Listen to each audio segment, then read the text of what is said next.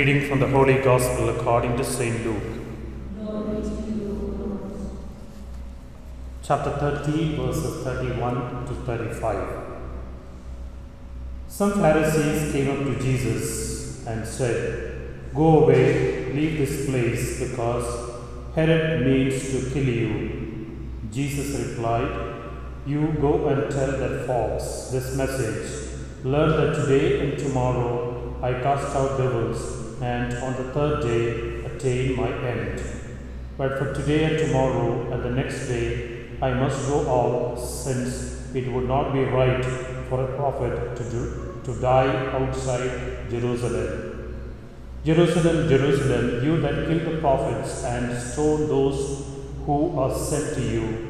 How often have I longed to gather your children as a hen gathers her brood under her wings, and you refuse. So be it. Your house will be left to you. Yes, I promise you shall not see me till the time comes when you say, 'Blessings on him who comes in the name of the Lord.'" The Gospel of the Lord. Praise to you, Lord Jesus Christ. The first reading of today from letter to the Ephesians. It's a very interesting and powerful reading. Paul speaking about powers of evil which are real. Of course, God's power is superior. And Paul says that we are not fighting against something flesh and blood. It is principalities or spirits, which means real. And Paul gives, let's say, the protection, the armor.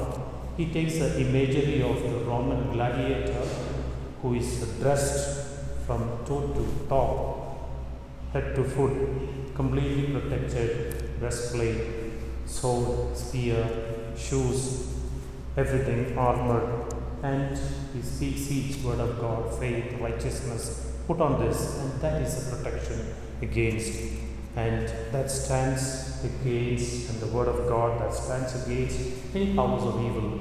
I'm sure that is something that all of us need. When we turn to the Lord, when we come near the Lord, how we remain blessed is because of this power and this grace. And that's what the Lord today tells us in the Gospel too. God, who is in His plan, in His design, plans our good and our well-being. It is the Pharisees who come and say, though they were going to kill Him, they put it on Herod and say, "Herod longs to kill him." And Jesus says, "Go tell that fox, my design, my plan, God's way will go on."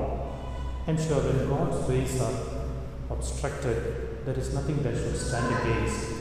We have no fear, we have no concern, anything that stands against the plan of God, and that's what Jesus says. And He goes on. And what is this concern of the Lord? It is one of care, one of protection, and one of love. And the Lord gives that good imagery as the hen longs to gather the little ones under her wings, how the Lord longs to gather us. And that's an eternal care, eternal love. And that love that is supreme over any evil, any power that can attack. Let's turn to the Lord. Let's be protected. Let us be under His love, under His wings, and we will find we are always under God's care, under His love, and nothing turns towards, nothing turns against us. As we take part in this Holy Eucharist, we turn to the Lord. Lord, who is loving, personal, infinite, and always loving, we ask our Lord to keep us always united under His wings, under His care, so that nothing evil attacks us. May this Eucharist, His body and blood, wash us clean.